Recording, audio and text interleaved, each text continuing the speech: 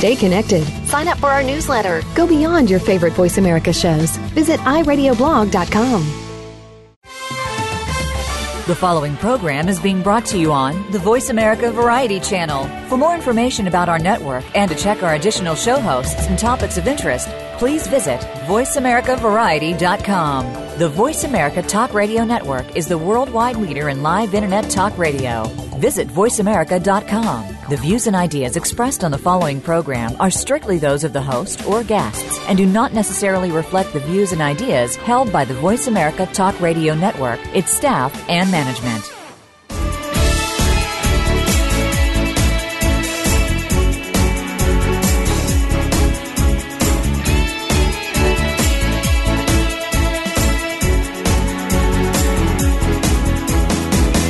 We're about to inspire you with the stories of real people. Welcome to A Current Life with your host, Jimmy Gould. In the next hour, you will meet one of the most interesting and successful people in the world. Listen as Jimmy gets their real story of success, both the highs and the lows. We hope that you take with you some of the ideas we will share today and embrace your own journey.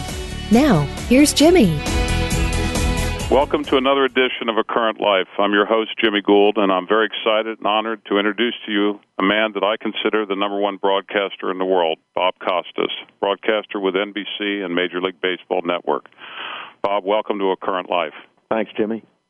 I appreciate your making the time in your busy schedule to join us today. I know you and I have kind of been connected indirectly throughout at least the 30 years of sports and entertainment business that I've been a part of, and share a lot of mutual friends like Chris Collinsworth and even some business people like Tom Holly from St. Louis. So I appreciate your making the time. And this show is really, A Current Life is really about kind of the journey to success, whatever someone terms that, and it talks about the trials and tribulations and what people go through to get there. So we always take a moment. I want to tell our audience, I know they've watched you throughout the many years you've been doing this, that you've been with NBC Sports since 1979, and you've covered nearly every major sport, including the Olympic Games, the Kentucky Derby, Kentucky Oaks, the World Series, Super Bowls, the U.S. Open Golf Tournament. You've won 22 Emmy Awards, 18 for Outstanding Sports Host and Play-by-Play, 2 for writing, 1 for late-night interview show later with Bob Costas on NBC, and 1 for feature reporting. And you've been named National Sportscaster of the Year 8 times by your peers. Congratulations on that. It's been a fabulous, fabulous career, and I've enjoyed watching you over the years and learning from you. Well, having heard all that, I might as well just quit right now. That's enough, isn't it? Well, it's quite a journey. So we're going to go back now and kind of look back on your life. And we always start with the early years. I've had some very interesting guests since this show was unveiled, and it runs in 187 countries around the world. And we've had a lot of fun with it, learning about the people and how they kind of got where they got to. So I want to start off by asking you what you were like as a little boy growing up on Long Island in New York. Well, I was interested in sports and interested in what was on television, and there were fewer choices then, 4 or 5 channels instead of the multitude that you have now. Like a lot of kids, you know, Batman, Superman, the Yankees and the Knicks and the Giants, because I grew up on Long Island in New York. Later, the Jets and the Mets and other teams that came into existence. But when I was following sports, I also was enchanted by the broadcasters, and at that time especially, there were so many classic broadcasters in and around New York, the kind of broadcasters who weren't just informative, but they had almost lyrical styles and very distinctive deliveries and voices that kind of drew you in. It wasn't just the game, it was the way those games that were presented, especially on the radio, that drew you in. So I remember being interested in it from the time that I was 6, 7, 8 years old. Was there a particular broadcaster that sticks out, 1 or 2 of them, that really inspired you? Well, by the time I was old enough to remember or to recall any of this, the Dodgers had moved west. But I got to hear Vin Scully some when I was 9 or 10 years old, spent time in Los Angeles. And Vin Scully and kind of in addition to lyrical, almost melodic sound of his voice calling a baseball game always impressed me very much. I very much like Jim McKay in the Wide World of Sports days and his Olympic hosting. Jack Whitaker on ABC and CBS both. Marty Glickman was the voice of the Knicks before Marv Albert. Marv was a protege of his, and Marty had a great combination of authority but also almost boyish enthusiasm. And I'm leaving a lot of really good broadcasters out. Mel Allen, Red Barber, Lindsey Nelson, people like that. And there are many others. Those who were able to transmit some sense that, yes, they enjoyed sports very much and they were engaged in the event that they were broadcasting, but you also got some sense, either directly or by implication, that these people had lives beyond sports. They had a frame of reference beyond sports. They had some respect for and command of the language, some understanding of what it was to tell stories and weave a narrative thread through an event and connect it to other things in the history of the sport, what was going on around that game. It was the people that had that kind of fuller palette that I admired most. You know, I remember because I was such a huge baseball fan, I grew up wanting to be a baseball pitcher. It was one of my passions, that and making motion pictures. And I remember sitting, I forget if it was the 6th grade or the 5th grade in school, and I had my radio tucked in my ear, and I wasn't supposed to be listening to it, when the Pirates won the famous game. I think it was Mazeroski that hit the home run. Yeah, 1960. And the announcers really brought it to life because, you know, in those days, as you said, you know, radio was a fixture, and really the connection of the voice and of the excitement and the energy. I mean, you've made some great calls. I mean, I've read your book and I've gone through so many pieces of information about some of the great moments, and we're going to talk about that later in the show. But it's really the bringing to life the story of what's going on in front of you, isn't it? Yeah, that's the idea. And the guys who started out in radio and later shifted to television, I think were often very effective simply because they had to pare back for television. But they learned their descriptive skills and their narrative skills and their attention to detail from radio, which is really the greater test for a broadcaster. So on radio, in effect, you're painting the entire picture. On television, it's your job, if you're doing a live event, to put an appropriate caption beneath a picture that already exists. I think those who cut their teeth in radio are better able to do that than those who grew up only immersed in television and didn't fully develop the range as a broadcaster necessary to truly describe and capture a scene. When those broadcasters move from television to radio, there's a tremendous fall-off usually. Well, you know, because I think the visual, I have a lot of friends who were purists growing up, you know, on baseball with the Reds in Crosley Field in the original days. And my friends today, who you know some of them, like Larry and Rick Steiner, some of the Broadway producers that we've done our plays with, they listen to the game on radio while they're watching it at the ballpark. It's unbelievable. And as you look around, you see, I think it's obviously mostly an older generation, but I find it fascinating because, you know, they're really tuned in and are used to that and grew up on that, and I think you're right about it. I think that, you know, you've captured a whole way of telling a story, and as we talk further, I kind of want to know what was maybe a moment back in your childhood or when you were younger growing up. Was there a particular sport that you were particularly in love with? Because obviously you have such a passion for baseball, and you do a lot of football now, and the Olympics, obviously. Was baseball your favorite sport growing up? Baseball has always been my favorite sport. There are things about the sport, its history, the texture of the sport, the pace and rhythm of it. I think sometimes in modern baseball, that appealing leisurely pace has become a maddening, lethargic pace, but baseball's true pace is one that I think is appealing to a certain type of person, at least it is to me, and it's the right sport for a certain kind of broadcaster.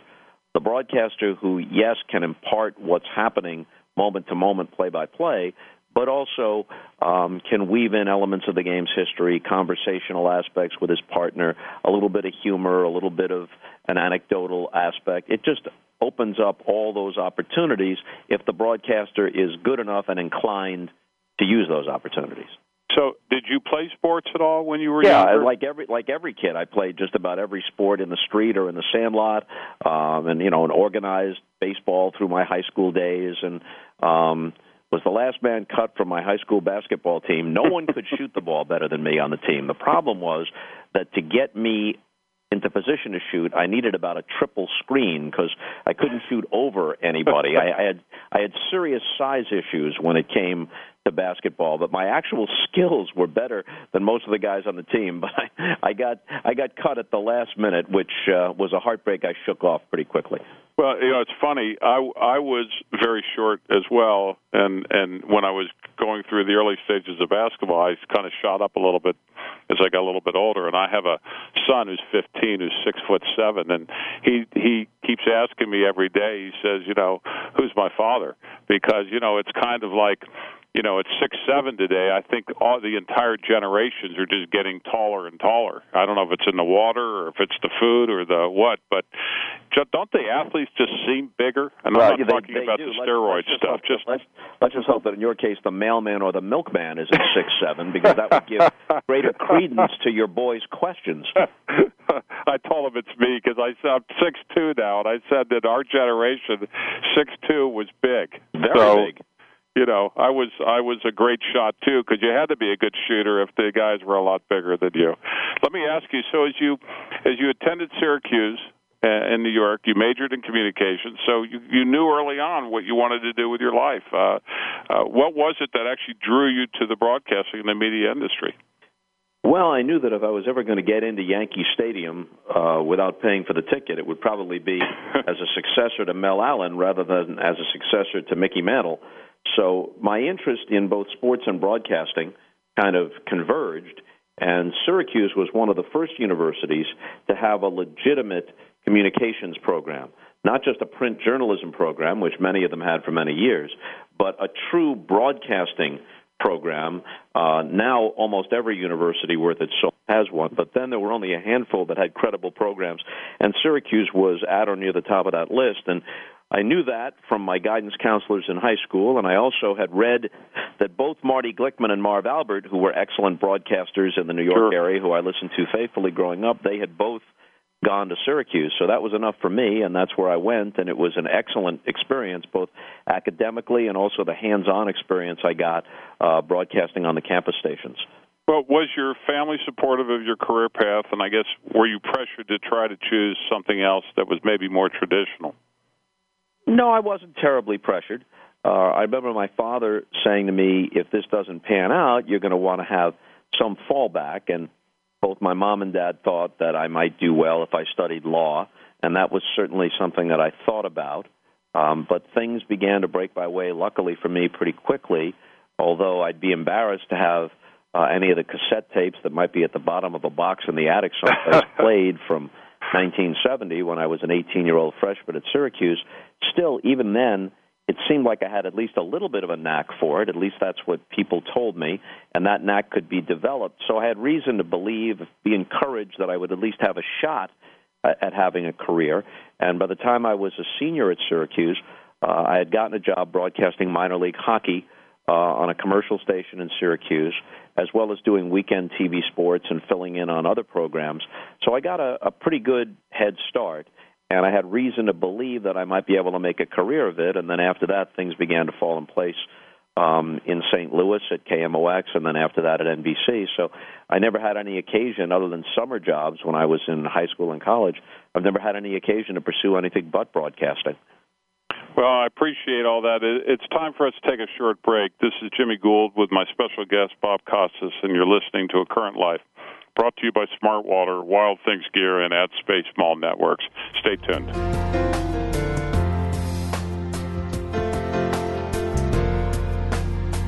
News, opinion, passion. hear me? Your voice counts. Call toll-free 1-866-472-5787. 1-866-472-5787. VoiceAmerica.com. At Wild Things, we've been making alpine clothing and packs right here in the USA since 1981. In fact, we began by stitching together extremely light climbing gear that guys on the mountain were trying to make on their own. It was a big deal in 1981, making Wild Things the gear of choice for some of the world's most demanding alpine climbers.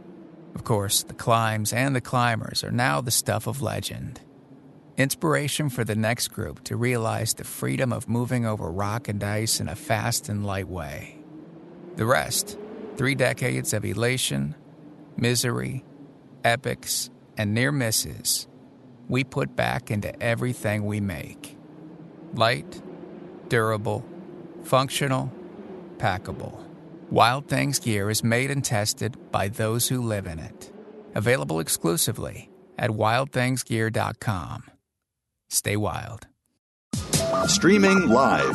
The leader in Internet talk radio. VoiceAmerica.com.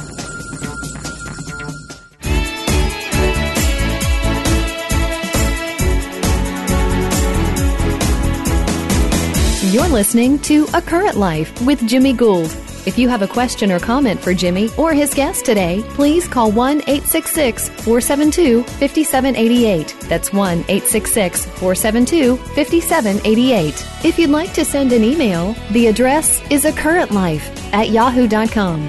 Now, back to the program. Welcome back to Current Life. This is your host, Jimmy Gould, and today I have a very special guest here with me, Bob Costas. In the last segment, we really were talking about your early years, and there was a question that actually was emailed to me by Bill from Kansas City, and he asked me to ask you, you climbed to the top of a tough industry, which most people don't make it in, and was there a particular life-changing opportunity, something maybe that you went through that either could have been a deterrent or something that really gave you a boost that made a difference in your life? Other than finding the incriminating photos of the network executives when I was just a young man and then parlaying that to my advantage in subsequent negotiations, I have no idea why it turned out as well as it did. Yeah, you still got that box of pictures laid somewhere around the house. You can always pull them out in a moment of need. Your professional career started at WSYR TV and radio in 1973, and while you were in school at Syracuse. How did that start? How did you get your foot in the door at such a young age? That's a question we're asked all the time because this show is really about the journey, and people always want to know how they can get started. Well, a very good friend of mine who resides in your neck of the woods in Cincinnati and was himself for many years a very good broadcaster, a guy named Andy McWilliams, was a few years ahead of me in college at Syracuse, and he was doing the Syracuse Blazers of the old Eastern Hockey League on the radio, and then got a job in Cincinnati on WLW, big 50,000-watt station there, broadcasting the old World Hockey Association team in Cincinnati. And he got this job, which he richly deserved because he was terrific at what he did. He got this job only about a week or two before the start of the 1973-74 season. So as he's packing up his stuff to take off for his big opportunity, he calls me and says, I think I can get you the job here in Syracuse because they don't have much time to be looking around, and I'll recommend you, and we'll see what happens. And I say, Andy, you know that while I would love to have this job, I have absolutely no hockey broadcasting experience. I mean none, not even on the campus station. And he said, well, do what you can. So I took a tape of a game I'd done between Syracuse and Rutgers a couple of years prior, I think when I was a sophomore at Syracuse, on the campus station, and I took this tape down to the office of the general manager of WSYR and said, look, I just don't happen to have any hockey tapes available right now, which technically was not a lie the way I phrased it. I don't have any hockey tapes available right now, but I can do hockey at least as well as I do basketball. And I had my fingers crossed hoping that would be true if they hired me. And the guy listened to the tape, and he hired me. $30 a game, and $5 a day meal money on the road. And this was the old Eastern Hockey League, the actual league that the Paul Newman movie Slapshot is based on. In fact, I knew many of the guys who were extras in the movie and could recognize some of the characters in the movie and the players in the league that they were based on. So we rode the buses from Syracuse to Johnstown, Pennsylvania, to Lewiston, Maine, to various places, long bus trips, never staying in a hotel, leave at dawn, stop at some greasy spoon for lunch, get to the arena, play the game, get right back on the bus, and I'd be writing term papers and studying for finals in between studying the rosters of these teams. And I became reasonably good at it, but that was my first job. And after I did okay broadcasting the hockey games, then the station, which was a combined radio and television operation, began to use me on the television side on the weekend sports and occasionally filling in on the weather and other things. And, you know, it was kind of a quick jack-of-all-trades broadcasting tutorial. Well, I remember Andy, actually. Where is he now? Andy is in Cincinnati. He was a terrific broadcaster, did Xavier basketball, did a lot of hockey, did some filling in on the Reds, did some broadcasts around Bengals games, pre- and post-game stuff, and then developed some polyps on his throat, which effectively ended his broadcasting career. So now he's in business in the Cincinnati area, has a beautiful family, and I stay in touch with him.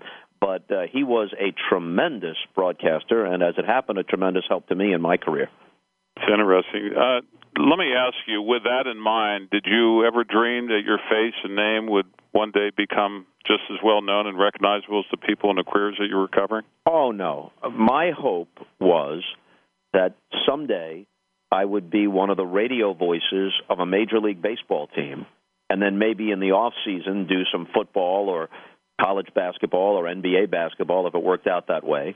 My thought was about radio. If I had any preference at all, it would have been that if someday I could have landed in the big leagues, it would have been with a team that had some sort of history and tradition to it so that there was more of a texture to broadcasting those teams' games than some team that was an expansion team and played in a dome on artificial turf. But other than that, I had no greater aspirations than that. And if you ask me, those are terrific aspirations. Some of the best broadcasters in the business then and now are local baseball announcers who ply their trade on radio or occasionally swing over to the television side, and they still do terrific work. And that's what I geared myself toward doing, and it just so happened that various twists and turns and things fell in place as they did, and I wound up not only on television rather than radio, but primarily hosting rather than doing play-by-play. I mean, I've done my share of play-by-play, NBA, and a lot of baseball on the TV side, but I think people probably know me best for the hosting stuff now. Well, the one thing that I've taken away from watching you as much as I have over my career is I have this great sense that you're a purist about the sport, particularly baseball. And I know I've read a lot of things about the wild card games and the different things like that. I mean, when you have a love for a sport like you have, it's hard to adapt to new changes because it kind of affects everything that happened before. Don't you believe that? Well, that's true to an extent, although for years and years I've actually been mischaracterized as a purist or traditionalist. I don't mind that if people are saying that I have an appreciation for the unique nature of baseball, or the importance of its history and nostalgia, although you shouldn't be wedded to nostalgia. Nostalgia and romance plays a larger part in the appeal of baseball than it does other sports. So I think someone who really knows the game and is going to report on the game needs to have an appreciation of those things, but you can't be wedded to them perpetually. So I have no problem with baseball changing, but baseball ought to be very careful that it chooses from among the available alternatives. It isn't just or shouldn't be just a choice between here's what we're going to do, and if you don't agree with it, you're a hidebound traditionalist. Well, wait a minute. If we're going to change, aren't there 4 or 5 alternatives? Shouldn't we talk about how we should best approach this? So while I did have difficulty with the wild card when it was first instituted, my primary disagreement wasn't that it changed things, but that the way it changed it diminished the importance of the regular season and the drama of a close pennant race. Because as long as you have the wild card as a fallback, if you come to the final weekend of the season And two teams that previously would be neck and neck in a breathtaking, epic pennant race are the two best teams in the league, and the other one's going to get the wild card anyway. And there's almost no difference entering the playoffs between being the wild card and being the best team in the league. Right there, you've undercut the whole meaning of a long season. And anyone who knows baseball knows that winning the pennant or winning the division is a different thing than merely qualifying for the playoffs in other sports.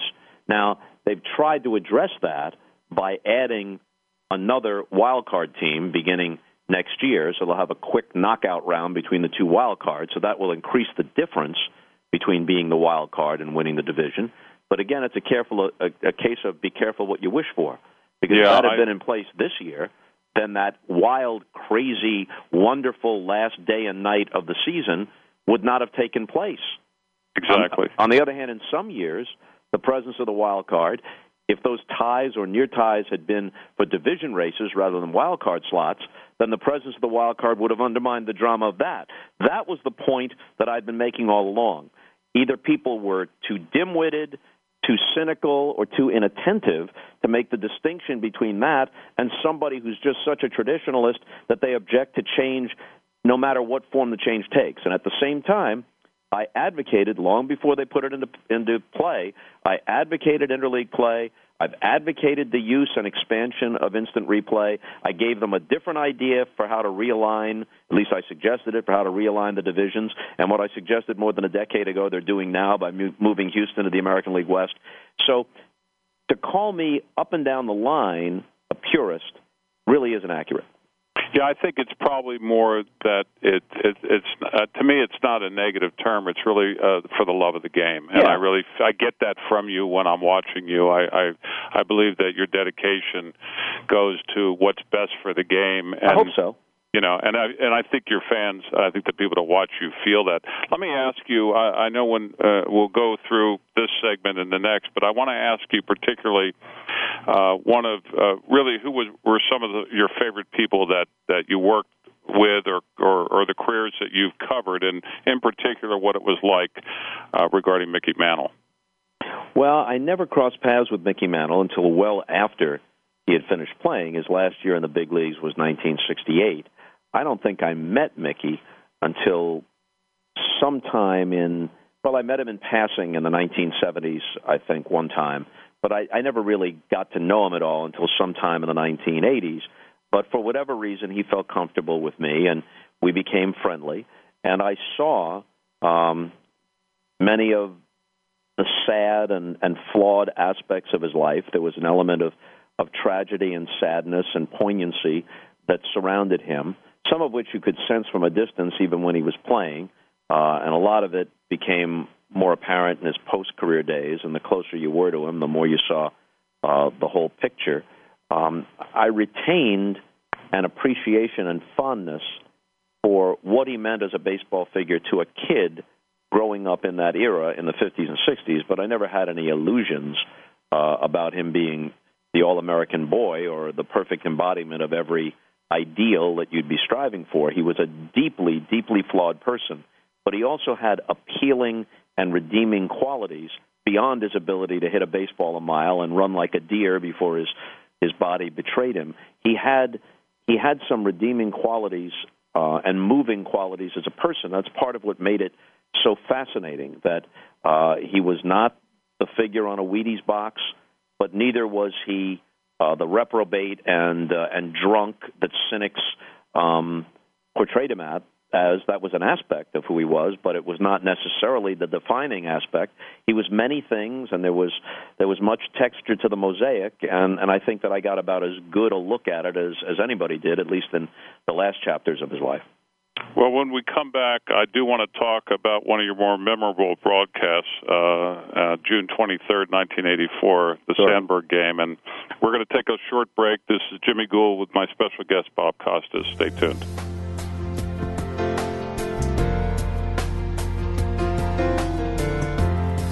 Ask the experts. Call toll-free right now, 1-866-472-5787. And ask our All-Star team to answer your question. That's 1-866-472-5787. Thank you for calling. VoiceAmerica.com. At Wild Things, We've been making alpine clothing and packs right here in the USA since 1981.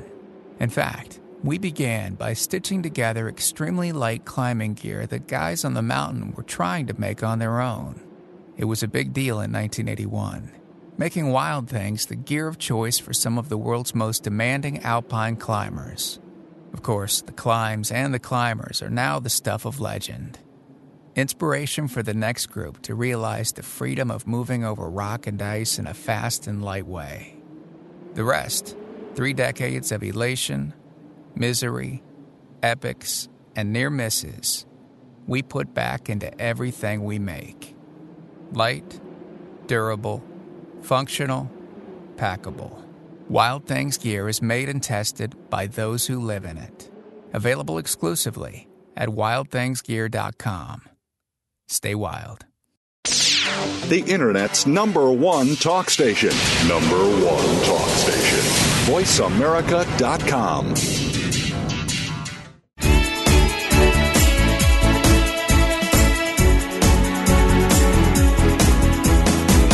You're listening to A Current Life with Jimmy Gould. If you have a question or comment for Jimmy or his guest today, please call 1-866-472-5788. That's 1-866-472-5788. If you'd like to send an email, the address is acurrentlife@yahoo.com. Now, back to the program. Welcome back to Current Life. I'm here with my special guest, Bob Costas. Bob, I want to talk about June 23rd, 1984, which I guess goes down in baseball lore as the Sandberg game, which you broadcast. Can you talk a little bit about that? Well, as a regular season game, I can't remember many that could compare with it. Like most things, context is an important part of it. So the game is played at Wrigley Field. It's the Cardinals and the Cubs, and whenever the Cubs play in St. Louis, there are large numbers of Chicago fans there, and when the Cardinals come to Wrigley Field, you'll see a lot of red in the stands as well. So you had that element, the element of the rivalry. It's a friendlier rivalry. It doesn't have the bitter edge that Yankees, Red Sox, and some others do, but it is a rivalry nonetheless. It was a Saturday afternoon and a beautiful day. It was the Saturday baseball game of the week, back in a time when that meant something different, before the explosion of cable TV and the availability of baseball on television every time you turned around. In many parts of the country, that was the one game you got. It was truly the game of the week. Or apart from your local team, it was the only game that you would see outside your own city that week. So that gave it a special feeling and a special cachet. For me, it was the beginning of my career as a baseball announcer at NBC. I began doing games on a regular basis a few years earlier. I was paired with Tony Kubek, who already was a major figure, both from his days on pennant-winning Yankee teams and having worked with Curt Gowdy and Joe Garagiola for years on NBC. So all those elements were in place. And this game unfolds, and the Cardinals take a 9-3 lead, and the Cubs inch back, and they cut it to 9-8 going to the bottom of the ninth. And Bruce Sutter comes on for the Cardinals. Actually, he'd come on earlier in the game. This is a different era in baseball where your closer might come in the seventh inning, not just in the ninth, and Sutter did. So he was in for a long stint, and up comes Ryne Sandberg, who already had 3 hits in the game. And at that point, Sandberg was a terrific young player who was establishing himself as a major star. So he homers into the left center field bleachers and ties the game off Sutter, who then was baseball's best reliever, nearly invincible. Now the game is 9-9. It continues into extra innings, and the Cardinals take an 11-9 lead when Willie McGee doubles home a couple of runs, and that gives him the cycle. So Willie McGee is hit for the cycle. Sandberg has 4 hits and a game-tying homer. Ozzie Smith has made a bunch of eye-popping plays. The Cubs have come back from down 9-3 to send it to extra innings. Now they're down 11-9, and with 2 outs and nobody on, Bob Dernier draws a walk on a close 3-2 pitch. And up comes Sandberg again, and Sutter's still pitching. And what does he do? He homers again, almost to the same spot. The same fan might have caught both balls. Now he's tied the game again, 11-11. The movie The Natural had just come out that summer. And I remember saying, either as Sandberg rounded the bases or shortly after he got to the dugout, that's the real Roy Hobbs. That's The Natural. here's the guy who must have made some kind of deal with somebody, sold his soul somewhere. I realize that's and he Yankees, wasn't not known for slugging home runs, some sort of mythical baseball thing must have happened with this guy because he's living a dream right here. So, and eventually the Cubs won the game 12-11, and everybody was buzzing about that game. Not just the days after, but even years after. I'd be walking down the street in Chicago, and a cab driver or somebody would roll down the window, and they'd just yell out, "Bob!" And you'd turn to look, and they'd just say, "The Sandberg game." That was the only code they needed. They didn't have to describe anything else. The Sandberg game. And you knew what they were talking about, and you knew that there was a shared experience. And at that moment, Ryne Sandberg became the front runner for the MVP award. And he did, in fact, win the MVP award that year. And it was all part of a magical season for the Cubs, who, had been down in the dumps as they usually were, and then all of a sudden came out of nowhere and won the division and went to the playoffs that year. And they hadn't been there since 1945, right? I think. Yeah, I think that's true. In '69, they blew a big lead to the Mets. Yeah, so they got to the playoffs, and then naturally, in true Cub fashion, had a 2-0 lead in a best-of-5 series against San Diego, only to watch it kind of slip away. So let me ask you, I heard that you had a side bet with someone I knew, Kirby Puckett, and that involved the birth of your son. Is that true? In spring training, 1986, I was having lunch with Kirby, who was a terrific friend of mine and a lovable guy, despite some missteps late in his life. Overall, his life was a worthy one, and he touched the lives of many other people in a positive way and put smiles on a lot of people's faces. And so anyway, Kirby and I are having lunch, and my wife is there, and she's quite obviously pregnant. And he says jokingly, "Do you know if it's a boy or a girl?" And we say, "No, we don't want to know until the birth. We're not going to find out." He says, "Well, have you picked out names?" And we said, "Well, we're tinkering with a few, but we haven't made any decisions." And he says, "Well, how about Kirby? It works for a boy or a girl." And I say, tongue-in-cheek, "I'll tell you what, Kirby, if you're batting .350 when this child is born, we'll name him or her after you." Now, at that point, I think the highest he'd ever hit in his then young career was like .296. Now, how do I know that at the time that the child was due, admittedly it was early season, due in mid-May, that he would be hitting around 400? Unreal. And, in fact, although he tailed off a little bit by the time the child was born, he was still well above .350. So what do? We certainly weren't going to name the boy Kirby, as it turned out, but we had to make good on the bet. So we gave him 2 middle names, and his official birth certificate name is Keith Michael Kirby Costas. That's great. Kirby was a terrific guy. That's a great story. Let me move to a more current note. The world is obviously following with a great intensity right now the story at Penn State and the story at Syracuse, and of course a number of issues like that are always difficult issues to deal with. You had the interview with Jerry and with his lawyer, with Jerry Sandusky. I want to ask you about it because really there were 2 points in the interview that really, I think, not just shook me but shook so many people, and that was first when you asked Jerry, "Are you innocent?" and he hesitated and said, "Well, it took a while before trying to defend his actions." And the second time when you asked him if he was sexually attracted to young boys, and instead of giving you a yes or no answer, he said he enjoyed young people. I think the world, everybody watching that was just blown away. And I was looking at you at the time, and you were stone-faced. You were, It was like, and I really want to understand, and I asked a similar question of Leslie Stahl once when she was on this show. What was going through your mind, number one, and number two, what was your reaction at that time? Well, primarily what was going through my mind was trying to listen intently to what he said and how he said it, and then think about what the next question might be. I didn't want to be locked into a list of questions. I wanted to respond to what he said. And so I was just trying to approach it as professionally as I could.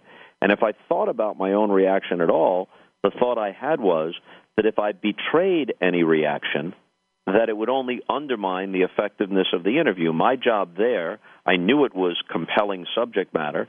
My job was to ask the right questions, at least we hope, and then allow the audience to draw its own conclusions based not only on the content of his answers, but the way he provided that content, how he sounded, how he framed his responses. And I think the audience could draw its own conclusions without any cues from me. If I had betrayed disgust or some sort of body language that indicated I didn't believe him or whatever, I think that would have just taken attention away from what people should have been bearing down on, which was him and his responses. So when people said, geez, how could you hold your own reaction in check, it really wasn't that difficult. And that's, I think, what a professional is supposed to do in that situation. Well, I think that's the question, is how do you separate your emotions from your professional obligations? Because you did an amazing job. You did a spectacular job at that interview, and you know, it was a lingering reaction that I'm sure everyone had as to, I can't believe what I just heard, or I can't believe that, you know, that what he said, and there was an immediate emotional reaction that I had watching it, and you were so perfect because you didn't interfere with what was going on, and I thought it was just so unbelievable. But how do you do that? How do you do that? I guess the answer is, if you've done this for a while, you should develop some measure of craftsmanship. And the truth is that I was not as emotional or visceral about it as many of the people watching, because I was trying to do a professional job, and that's what I was focused on. I think the questions reflected skepticism, maybe even incredulity at some points. But whatever I might have been feeling as a dad or as an individual person, that was not getting in the way. That was way, way on the back burner, as I think it should have been. Well, let me ask, first of all, you were terrific in that, and it said so much. I want to ask another note, being from Cincinnati. We all have our views of the world, and I've known Pete Rose a long time. I'd like to ask you what your feelings, what your opinions are regarding Pete Rose and the Hall of Fame. My feeling on this has been the same for a long, long time. I think that Pete should be on the Hall of Fame ballot, and I think the voters should be allowed to make their decision. I think it's foolish for them to say, well, his period of eligibility has expired, because he was never on the ballot. So the clock should begin ticking from the moment they put him on the ballot, and the voters can decide. If obvious steroid guys, some of them admitted, others obvious by circumstantial evidence, are at least on the ballot, why shouldn't Pete be on the ballot? I've asked Bud Selig directly, and he kind of sidesteps this one. I put it this way. Do you think that Pete Rose hurt the game of baseball as much as the most successful and prominent steroid users did? The answer to that is obvious, and none of that downplays the seriousness of Pete's offense. Pete did a really bad thing in a baseball context, and he deserved to be banned from the game, and he lied about it for a long time, and he's been punished severely. But at some point, justice has to be tempered by mercy. He lost his career in the game, and with it, millions of dollars. He lost his reputation. The day he dies, the fact that he was banned from baseball is in the first paragraph of his obituary, despite the 2,000-plus hits. But all of those hits came before any of the alleged offenses. He was never getting in the Hall of Fame as a manager. So, to me, it's a very simple distinction. He can remain banned from baseball if they want, can't draw a paycheck from the game, but as a matter of history, he's one of the most important historical figures in baseball history, and let the voters consider him. I don't know if he'll get in or not, but put him on the ballot. And if I were a voter, which I'm not, because only baseball writers vote, broadcasters don't, but if I were a voter, I would withhold the vote on the first ballot, just as an acknowledgement, and then I would vote for him on the second ballot, and as long as he remained on the ballot, I'd vote for him. Well, first of all, I agree with every single thing you said, because between the lines, he was one of the greatest players of all time. and came from, and quite frankly, probably not the most talented, and played the game with total enthusiasm. And I know everybody, certainly in Ohio, would probably agree with you. At the same time, what he did was terrible.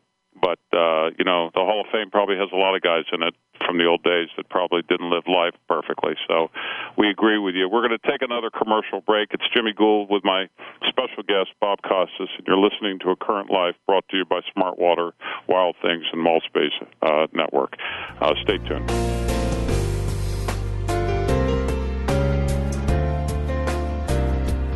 Talk, talk, talk. That's all we do is talk. If you'd like to talk, call us toll-free right now at 1-866-472-5787. 1-866-472-5787. That's it. VoiceAmerica.com. At Wild Things, we've been making alpine clothing and packs right here in the USA since 1981.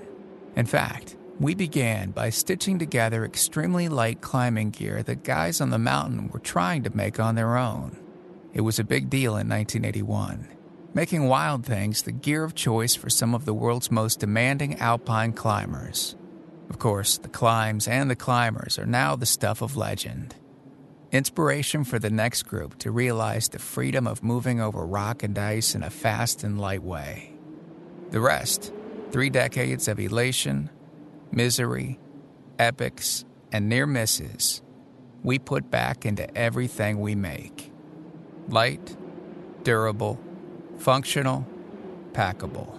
Wild Things gear is made and tested by those who live in it. Available exclusively at wildthingsgear.com. Stay wild. Stimulating talk. Gets those synapses in the brain firing really fast. All the time. The #1 internet talk station where your opinion counts. VoiceAmerica.com.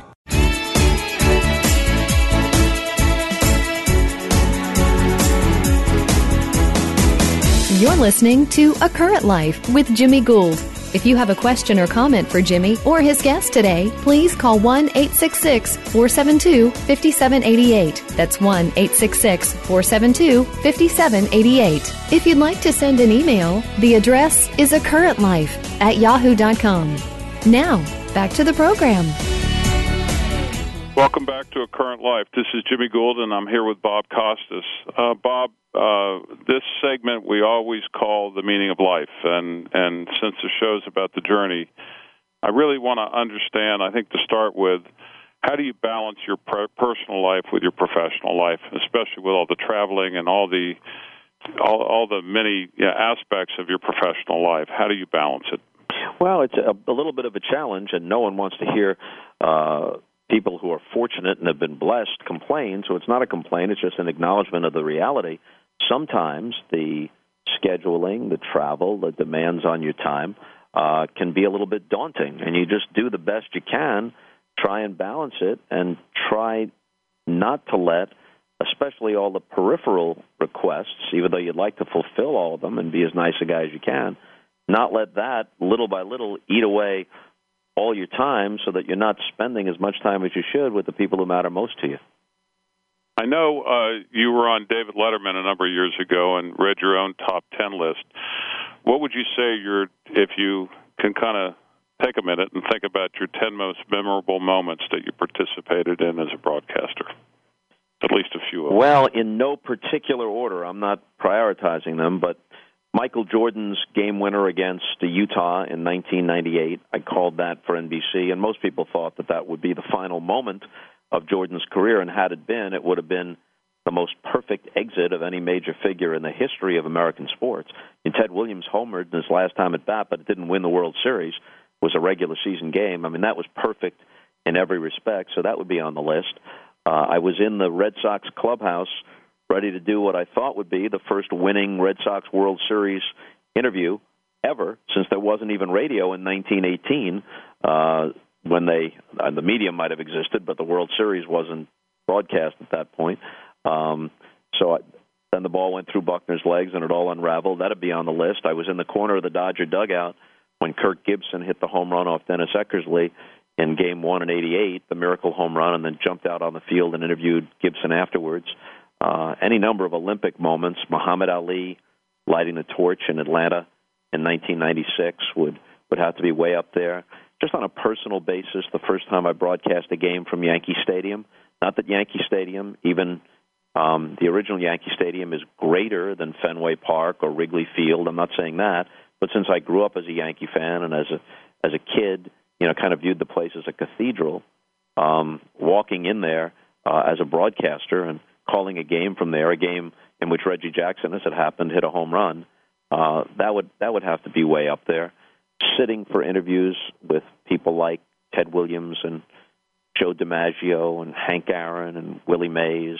The first baseball commissioner, Kennesaw Mountain Landis, who I wouldn't have agreed with on everything, but he said something I thought was right on the money, especially in the era in which he said it. He said every boy, and you could update that now to boy or girl, every boy builds a shrine to some baseball hero.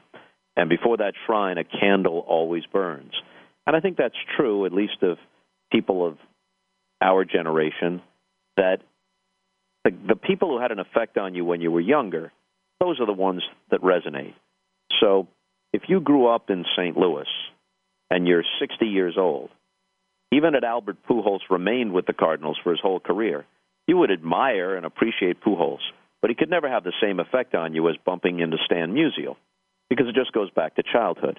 So the times when I've crossed paths with the Muhammad Alis or Arthur Ashe before he left us, people like that, John Wooden, those things had greater meaning for me than some of the more current people, most of whom I'm older than now. I have great respect and admiration for many of them, but it's just not the same experience as connecting with someone who you recall following and admiring when you were growing up.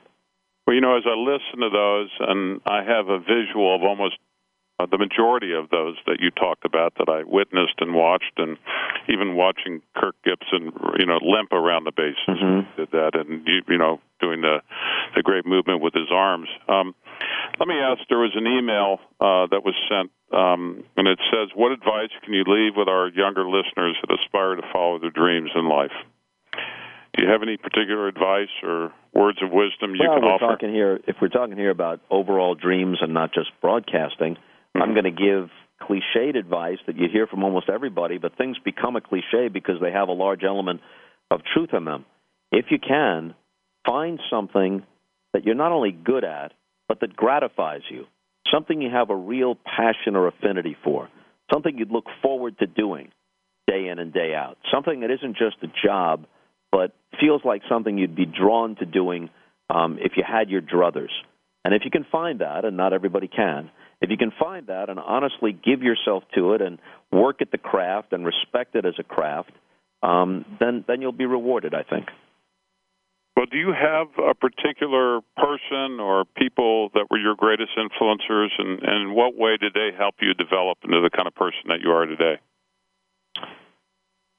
Well, and it doesn't have to be just in broadcasting, just in everyday life. I understand. When I was at Syracuse, a professor there who is still there, Stan Alton, was kind of my advisor, and he saw in me some ability, and he encouraged me. My dad had died when I was a senior in high school. He was only 42 years old when he died, and I think that especially at that time I gravitated towards someone who might have been a father figure. And then when I went to St. Louis shortly after that, KMOX was run by a legendary figure in broadcasting and in St. Louis circles. Bob Hyland ran KMOX, and he was extraordinarily kind to me and took me under my wing and forgave my youthful and immature mistakes or shortcomings and saw in me the ability to develop into something and kind of nurtured me along. At the same time, Jack Buck was the premier broadcaster in St. Louis, and observing Jack, although I think you should never copy another broadcaster, you need to be yourself, you can be influenced by the way they approach their job and the way they treat people, and I think that Jack was a great influence in that respect, and I'm leaving a whole bunch of people out. Well, we got just maybe another minute or so, and I want to ask, and I've asked every one of our guests prior shows, as you look back on your life and on your journey, what do you feel is the meaning of life? I feel the question is too big for me, and if you have a guest who was able to handle that question and give you some insight, please give me their cell phone or email information, because I would like to be in touch with him or her. I am not presumptuous enough to offer to anybody, especially to faceless numbers listening in a public discussion, what my thought is on the meaning of life. I think if you figured that out, even at any age, you've reached the end of the road, and I hope I haven't gotten there yet. Well, I think a lot of times, we look at our own lives and we look at them as a journey. Every day it's something new. And the way I look at it is it just, put one foot in front of the other and just make the most out of it and have faith and family and friends and things like that. Well, no one can disagree with that. I will say this. I don't know if it's the overall meaning of life, but I think that we're becoming less and less, as a society, less and less compassionate, more and more coarse. I like edge, and I like irreverence, but what we're getting more and more of now is just mean-spiritedness and snark. I think we can be kinder to one another. And when I say that, I'm not talking about being soft or timid or insipid or vapid. I'm not talking about that. You can have edge, but still be a person who's basically kind and treats other people decently. And I think we're losing some of that. A little bit of compassion goes a long way. Well, you've been a wonderful host for all of us. We're greatly appreciative of your time you've given A Current Life today. I thank you, Bob Costas, for your time and sharing your journey with us. It's been a real honor, and I thank you. Thank you, Jimmy. Happy holidays. Thank you. And until next time, I wish each and every one of you a journey filled with hope, inspiration, success. And please tune in next Friday, 3 o'clock Eastern, for our next show. Thank you. Thanks again for joining us for A Current Life on the Voice America Variety Channel. Please tune in to another great program with your host, Jimmy Gould, next Friday at 3 p.m. Eastern Time and 12 noon Pacific Time. We'll see you next week.